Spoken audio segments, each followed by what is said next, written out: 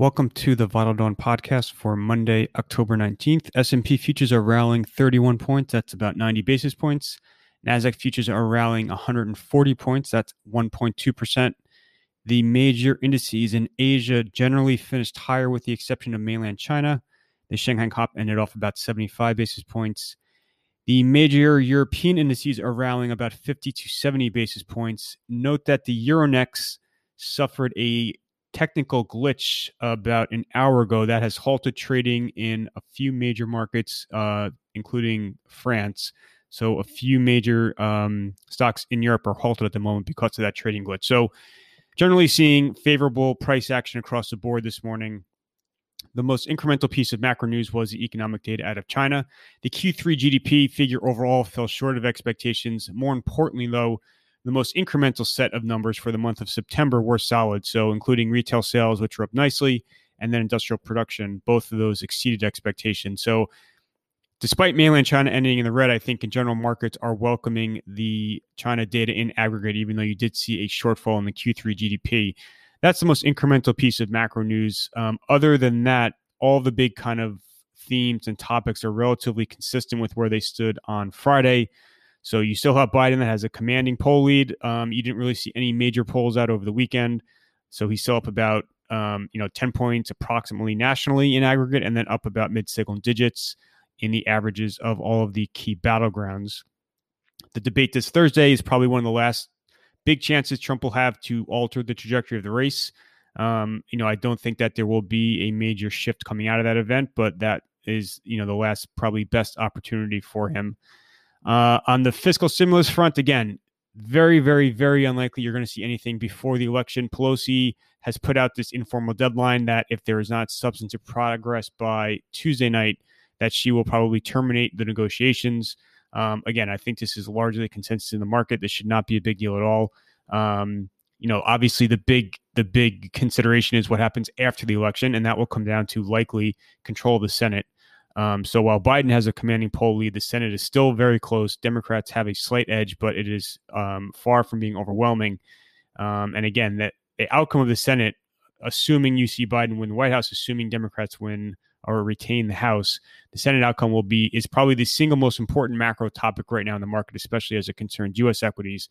That will that will likely decide whether you see fiscal stimulus of about $1 trillion after the election, or something close to $5 trillion plus if you add up all the various spending initiatives from Pelosi's original COVID relief ask and then Biden's various different proposals. And I think that it clearly is what everyone is waiting for in the market right now. And that will, determine whether or not you see, again, this cyclical rotation, or you see investors stay within, their growth equities. On the COVID front, still the same as before. So you still have elevated cases in the U.S. and Europe. You're still seeing governments introduce various different mitigation steps. They are, again, going out of their way to avoid the wholesale shutdowns of March and April. They're really targeting the high-risk activities, especially restaurants, bars. And so, again, I think that's largely consistent. You are seeing also a much lower mortality rate on this latest wave of cases versus what you saw in March and April. On the COVID therapeutic and vaccine front, very consistent with where things stood on Friday. So, again, Pfizer and BioNTech had an update out Friday morning. They continue to insist they could have preliminary safety efficacy data out by the end of this month, and then they'll be applying, according to their plan, for an EUA from the FDA by the second half of November. In terms of earnings for this morning, you did not have much. You had a couple of names out of Europe. So Danone, Julius Baer, and Philips all had results. All were solid, being received well. All those stocks are trading up. Julius Baer is outperforming the most. So you're seeing financials trade very well in Europe, along with real estate, and then staples because of the Danone print. Just circling back quickly to politics, there was a Barron's cover story this weekend that had their annual poll of money managers. I thought some of the statistics were very interesting. So according to their survey of money managers, only 50% anticipate a Biden victory, while 74% expect the GOP to retain control of the Senate. Those figures just strike me as being, incongruous with what you're seeing in the poll numbers at the moment. So to the extent you do see a blue wave that happens in November, it does not appear based on that poll, at least, that investors are really prepared for it.